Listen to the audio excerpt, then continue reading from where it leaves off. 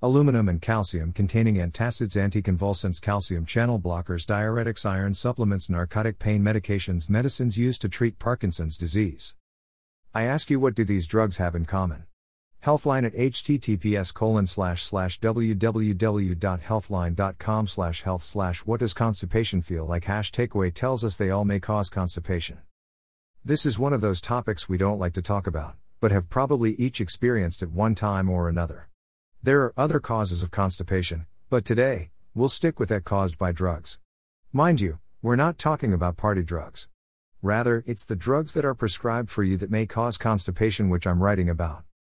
Well, how do you know if you have constipation? The Mayo Clinic at https://www.mayoClinic.org/diseases/conditions/symptoms/causes/sick 203542553 explains. Passing fewer than 3 stools a week. Having lumpy or hard stools. Straining to have bowel movements. Feeling as though there's a blockage in your rectum that prevents bowel movements. Feeling as though you can't completely empty the stool from your rectum. Needing help to empty your rectum, such as using your hands to press on your abdomen and using a finger to remove stool from your rectum.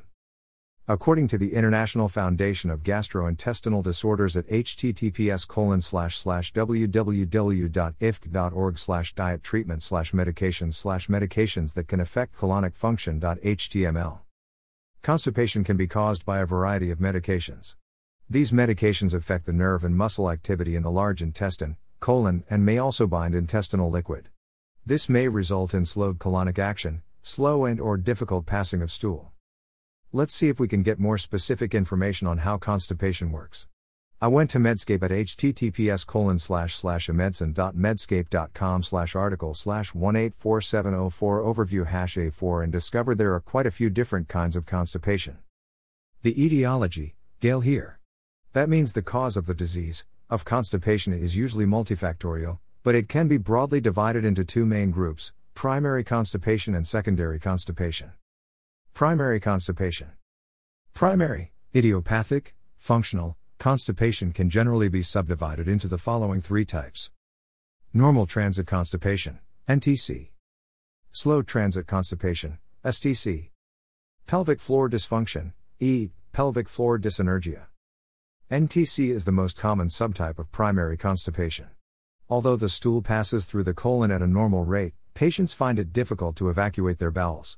Patients in this category sometimes meet the criteria for IBS with constipation, IBS-C. The primary difference between chronic constipation and IBS-C is the prominence of abdominal pain or discomfort in IBS. Patients with NTC usually have a normal physical examination. STC is characterized by infrequent bowel movements, decreased urgency, or straining to defecate. It occurs more commonly in female patients. Patients with STC have impaired phasic colonic motor activity. They may demonstrate mild abdominal distension or palpable stool in the sigmoid colon. Pelvic floor dysfunction is characterized by dysfunction of the pelvic floor or anal sphincter. Patients often report prolonged or excessive straining, a feeling of incomplete evacuation, or the use of perineal or vaginal pressure during defecation to allow the passage of stool, or they may report digital evacuation of stool. We won't be dealing with secondary constipation today since that doesn't include drugs in its etiology. What has happened in your body during constipation? This is what the Cleveland Clinic at https://my.clevelandclinic.org/health/diseases/4059 constipation has to say. Constipation happens because your colon absorbs too much water from waste, stool/poop, which dries out the stool, making it hard in consistency and difficult to push out of the body. To back up a bit, as food normally moves through the digestive tract, nutrients are absorbed. The partially digested food, waste, that remains moves from the small intestine to the large intestine, also called the colon. The colon absorbs water from this waste, which creates a solid matter called stool.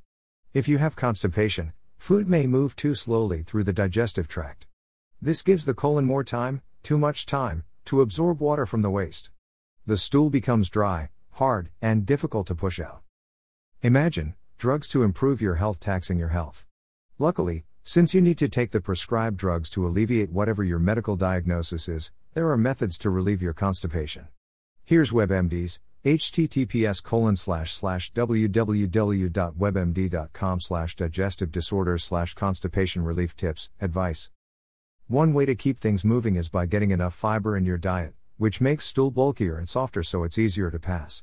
Gradually increase the amount of fiber in your diet until you're getting at least 20 to 35 grams of fiber daily.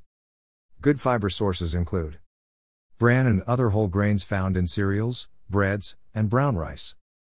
Vegetables such as Brussels sprouts, carrots, and asparagus. Fresh fruits, or dried fruits such as raisins, apricots, and prunes. Beans. While you're having an issue with constipation, limit foods that are high in fat and low in fiber, like cheese and other dairy products, processed foods, and meat. They can make constipation worse. And on the subject of diet, water is important for preventing constipation, too. Try to drink at least 8 glasses of water a day. Also, exercise regularly. Moving your body will keep your bowels moving, too. Wait a minute. We're chronic kidney disease patients. That means some of the foods listed above may not be allowed on our renal diets.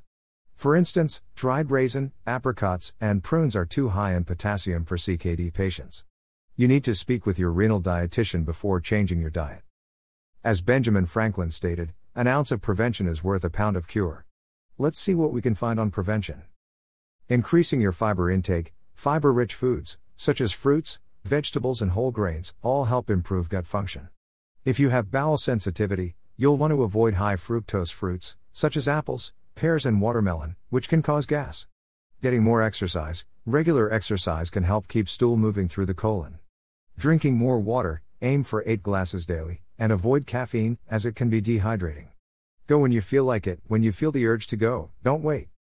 Thank you to Johns Hopkins Medicine at https://www.hopkinsmedicine.org/health/conditions and diseases/constipation causes and prevention tips for this information. Will you look at that? Prevention methods for constipation are almost the same as how to treat constipation. Better get started, folks. Until next week. Keep living your life.